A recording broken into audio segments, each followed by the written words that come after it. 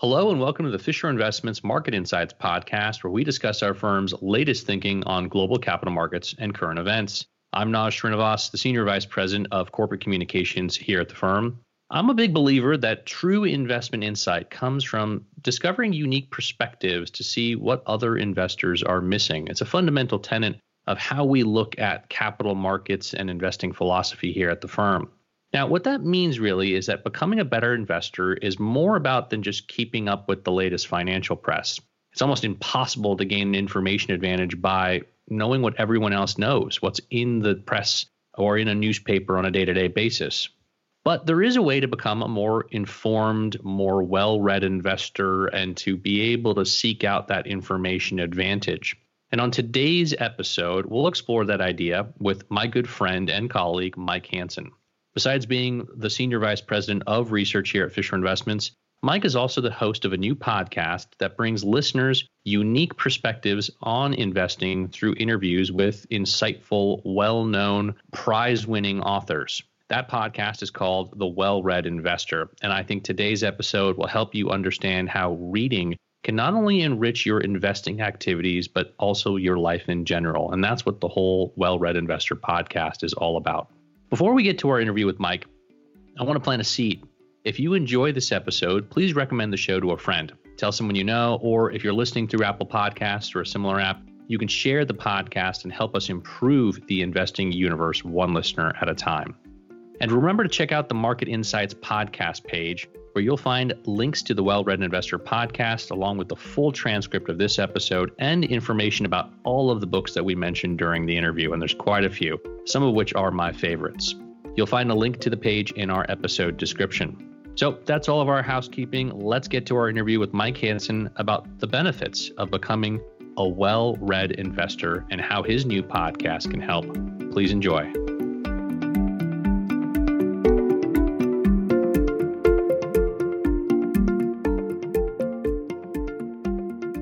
Mike, thanks so much for being here today. Hey, it's my pleasure. Thanks for having me on, Naj. So we're here today to talk about the Well-Read Investor podcast, of which you are the host. Let's talk about it a little bit. What was the impetus for this? What led you to creating this podcast? Well, I've been a bibliophile for about as long as I can remember. Actually, that's not quite true. I didn't really become a bibliophile until about my teen years. I actually didn't really like reading very much until it opened itself up to me. And I find that if you love reading, you find a particular time in your life that you like it and you need to be ready for it. And oftentimes with education, we try to stuff certain types of material with kids that aren't ready for it. Like you read Shakespeare when you're 12, it doesn't make any sense and people are off of it. So when I got into my teens, I matured just enough to start enjoying those things. And ever since then, I've just loved books in almost all formats. But here at Fisher Investments, we try strange things and we try new ideas. And knowing that I had this interest and knowing that there's a real appetite for people to know about the books that are out there, the ideas that are out there, but it's just too much time and effort to try to read every single book. Only crazy people like me try to do that. And so we thought there was a real service we could provide to expose people to new and different ideas and see how they connect to real investing. And so far, it's been really a lot of fun to do. Well, you've been my personal book concierge for the better part of my career here, 15 years. And so just for behind the scenes here, Mike's the guy I go to ask, hey, what are you reading lately that's really interesting or really good? And my sense is that this podcast is a little bit of a way to take that and deliver those insights to the masses. Yeah, very much. I've personally of the opinion that our industry is too dominated by mathematics and data. And it's not that those things are bad things. They're wonderful and great things that open up new vistas of understanding and ways of seeing the world. But language is also one of the great mechanisms, not just of communication, but of thought. Language is an open system, whereas mathematics tends to be a little bit more on the closed side. And so there's so much to be had and known through literature. And for me, I tend to specialize a little more on sentiment and psychology analysis for our firm. And understanding the basic human condition and the different types of human experiences is a place where that happens in literature. And in fact, if you can express some of that, or even just get to know some different types of points of view, you can really change your investing experience and come up with better insights. You know, the other thing that strikes me about focusing on books, the long form written material, is that it provides you depth of knowledge. Today, information is available ad nauseum. I mean, we're bombarded by it constantly, but it's all very shallow. You get nuggets of information about a certain thing. You don't really get deep understanding to it unless you actually read a book and you take the time and energy and effort to do that. And that's something that as time has gone on has become a harder and harder thing for people to do. People are just busy. Sitting down with the book today and takes you carving out time. Mike, just for our listeners, consumes 3 to 4 books a week. And I'm not talking about 100-page small books. I'm talking about deep, thick, the 300-page ones that have some heft to them. How do you actually carve out the time yourself to read so many books? And how do you advise people likewise to do the same? The printed word in long form writing is actually a fairly new technology in terms of world history. And it's not a skill set that we're necessarily predisposed to. One of the reasons I would still advise for people to sit down and read when they're able to is because it really is a form of meditation. And when people ask me, how do you read more? How do you prioritize and get it into your life? Well, that's really what it is. You have to make it a priority. You have to think about it as a skill set that you're really trying to build. Reading is just like playing the guitar or learning a sport or any other skill set. You actually have to do it a lot to get good at it. And once you get good at it, you'll realize you have all sorts of ways you can approach books and ways you can get a little bit of reading in here and there or digest information even more efficiently. But beyond those, most nonfiction books are not very information rich. And so you want to be selective, and the work you do just before actually engaging with the book matters a lot. Most nonfiction books have probably 85 or 90% of relevant information in the first couple of chapters. That's not always true, but you can check and see. And so when I say I read 3 or 4 books a week, sometimes that means I pore over every word. It depends on the type of book. For example, if I'm reading Russian literature and I'm getting involved with Dostoevsky, that's going to be a pretty hard slog, and you go page by page, maybe a page a minute. But a lot of nonfiction books, really, you can move through fairly quickly because the simple truth is that nonfiction books often function sort of like a PhD dissertation, that they have an idea that they're trying to prove, and then they spend a lot of the book trying to demonstrate that to you. And what you can make a decision on is how much of that demonstration you want and how much of the idea you want to absorb. But I do a little bit of work beforehand, before I even open the book. Who is the author? Why am I reading this book in the first place? And what do I plan to get out of it? And knowing the author's background and perhaps some of their approach gives you a lot of information about what the book might unfold to be and maybe what some of your expectations are about it. And so for me, a book is a very active process. When you're reading it, you're actually moving through it in such a way that I usually have a computer or like an iPad handy so that I can look things up. If I want to make notes for later, it probably reminds me of some other book I want to look at. I always have highlighters and pencils with me. I spend a lot of time writing in my books. It should be an active process because I think high quality reading has volition. It has purpose. You're trying to do something. And in my estimation, a lifetime of reading, what it ends up doing is creating your specific viewpoint, your own subjectivity. You're not necessarily trying to be someone else or be something else. You're trying to absorb many different viewpoints so that your own unique view of life can be enriched. And I think when you approach it that way, you can know, in a sense, what you're really trying to get out of a book. And when you discover something new that you never thought of before, it's even more enriching because it changes your path a little bit, forces you to rethink things. But having purpose in mind when you're trying to seek any type of knowledge is often really one of the most efficient ways to move through this information deluge, because the choice of what you read is really the most important thing anymore. So let's take a step back and talk a little bit about how you actually choose the topics you're interested in, not necessarily the books, but where are your areas of focus? What topics are you interested in? Do those change over time? Do you think about them ahead of time? So when you start out a calendar year, so for 2021 is coming up here soon, are you saying, well, 2021, I want to focus on these different topics. I've already gone through these other things. These seem like the natural extension of it. How do you approach that? Well, this is where things get a little funny because being planful in that way is very difficult. And in fact, I read what I have energy for.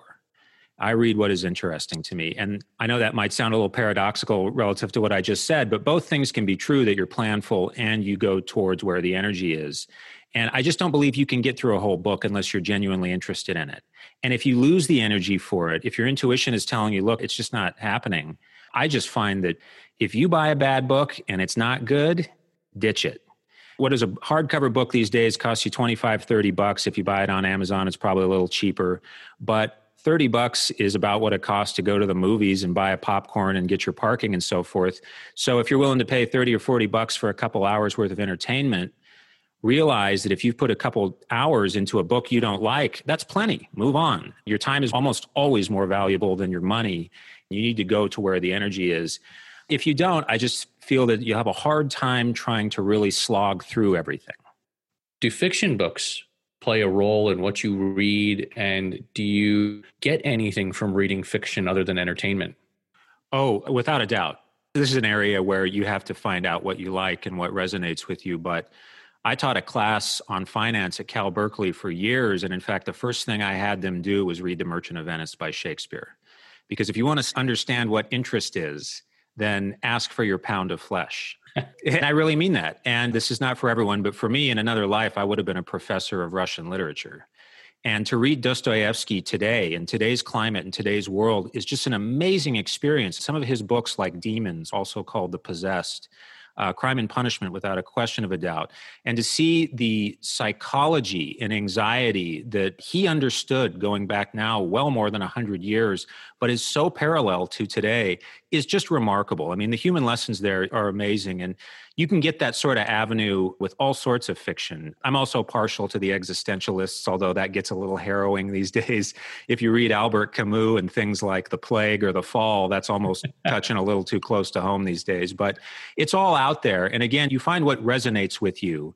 And if it resonates with you, the lessons will be there for you. Mike, what's your take on audiobooks?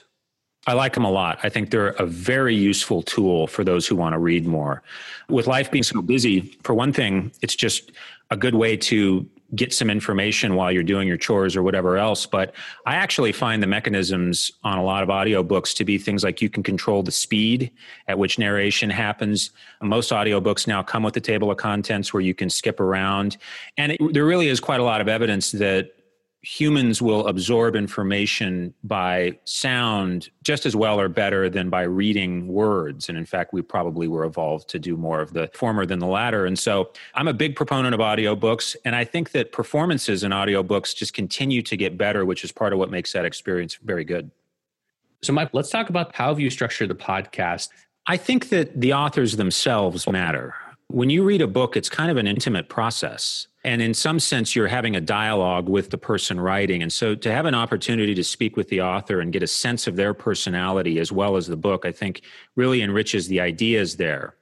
In most cases, with many books, there are a few key prevalent ideas that we want to highlight and make sure those are there and explore. But otherwise, what we really aim to do with the podcast is just give an exposure to people of things that are different than you would otherwise read about in the investing world, and yet really do have an application to the investing world in one way or another. By getting to actually speak with the authors, I think we get a taste of that.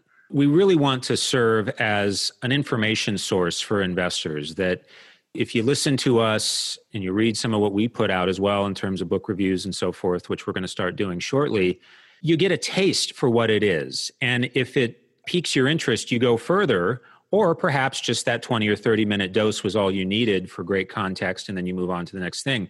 And as we were saying before, I mean, with so many books out there and so many options, we just really view it as a service to say, here, look, here are the things that we have seen and that we think are worthy of your attention. For the listener who is just getting started in investing or is just getting started with investing literature and is interested in it, what are the 3 or 5 books that you think need to be on their bookshelf? Well, it depends on how weird you want to get. I think if you want to stay within the confines of real investing and economics, Thinking Fast and Slow by Daniel Kahneman, Nobel Prize winner Daniel Kahneman, is such a great introduction to the basic psychology. It actually has nothing to do with investing per se, but if you can understand basic behavioral sciences, particularly his mode of explaining those things, it'll tell you so much about market behavior. But I think more strictly, Harry Hazlitt's Economics in One Lesson, which is a very easy book to read, and it tells you some of the core lessons about economics outside of all the equations and verbose explanations about how economics really works in the real world and how you can navigate it yourself. The Theory of Moral Sentiments by Adam Smith, I think, is a better read than The Wealth of Nations. And it skews a little bit more towards psychology than it does strict economics. But few people know that Smith was really more about understanding sentiment, or just as much about understanding human psychology and sentiment as he was real economics. And his insights, going back now several hundred years, are still very relevant and great for investors. It's a very underutilized book. I'd, of course, be remiss if I didn't mention my boss, Ken Fisher's books in general, some of which I played a small hand in editing and doing some of the work with. But Ken's books are so good, and I really recommend The Only Three Questions That Still Count, mostly because Ken is one of the only people I've ever met who's been able to really marry some of the abstract ideas of how markets work with real-world outcomes. And to read Ken's book, you get a real sense of how market pricing works as a mechanism and what it really takes to be a good investor. And if I've learned anything from Ken, and I've learned so much from him over the years, it's that you really want to stay in the middle of things. You want to stay in the tension of things. You want to consider both sides of an argument and be fact-focused, empirically focused, and not let one type of narrative or another really sway you from a discipline you have. And doing that in the context of knowing what the market is already priced in. Ken's books, there's really second to none in doing that.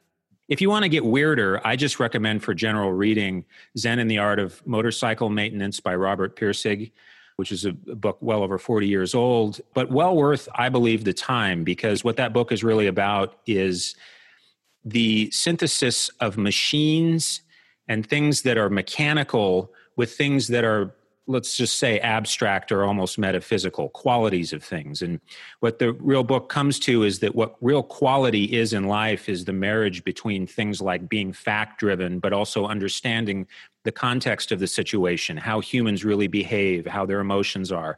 And what you have to do is put those things together to have a complete view of the world. It's not just one or the other.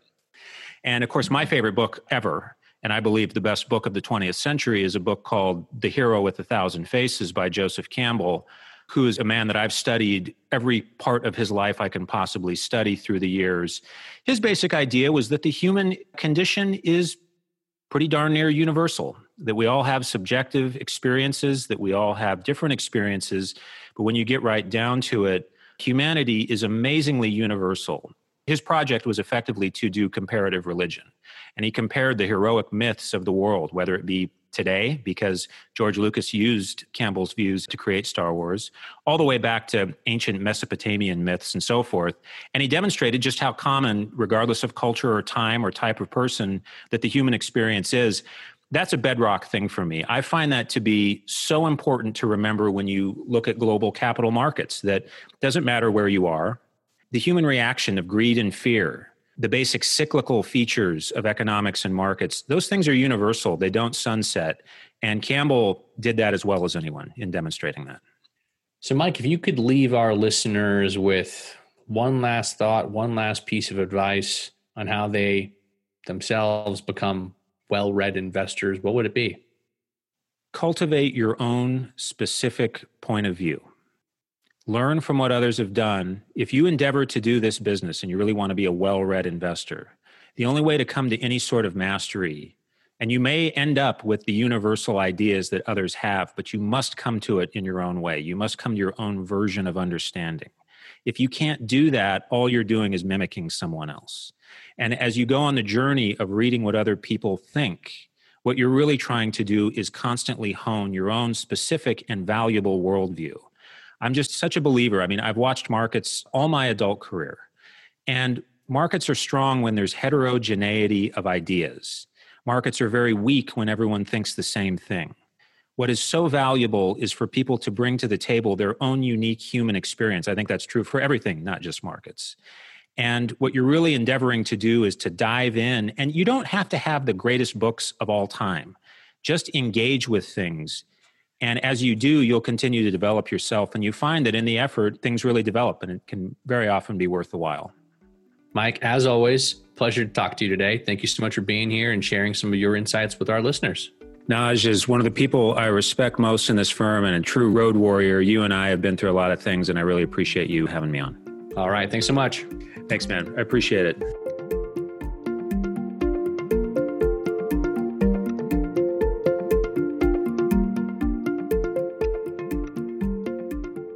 That was my conversation with Mike Hansen about what you could gain from becoming a more well-read investor. A big thanks to Mike for joining us on the podcast. Mike, for those of you who don't know, has been one of my closest colleagues here at the firm for nearly 15 years. And Mike has extremely unique insights on capital markets and investing, but also just a wide variety of other topics. I mean, he's so well read. To hear his insights, especially when he's talking to experts at their fields, diving deep into these various topics, it's all very enlightening, and I highly encourage you to listen to the Well-Read Investor podcast. It's a way that you can supercharge your learning on a variety of different topics.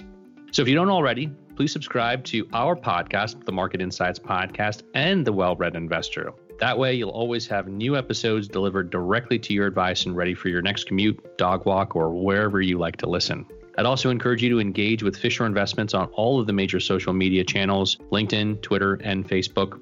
And if you have questions about investing or capital markets that we can tackle on the Market Insights podcast, email us at marketinsights@fi.com. We'll answer as many questions as we can in an upcoming listener mailbag episode. 2 other places to look for Fisher Investments content. Check out our Fisher Investments channel on YouTube, and for our latest capital markets insights, go to the Market Minder section of our website, fisherinvestments.com. Join us for our next episode when we look at end-of-year family finance and investing tips from Fisher Investments Senior Executive Vice President for our International Private Client Group, Carrie Ann Coffey. Until then, I'm Naj Srinivas. Be well. Thanks for listening. Investing in securities involves the risk of loss. Past performance is no guarantee of future returns. The content of this podcast represents the opinions and viewpoints of Fisher Investments and should not be regarded as personal investment advice. No assurances are made we will continue to hold these views, which may change at any time based on new information, analysis, or reconsideration. Copyright Fisher Investments 2020.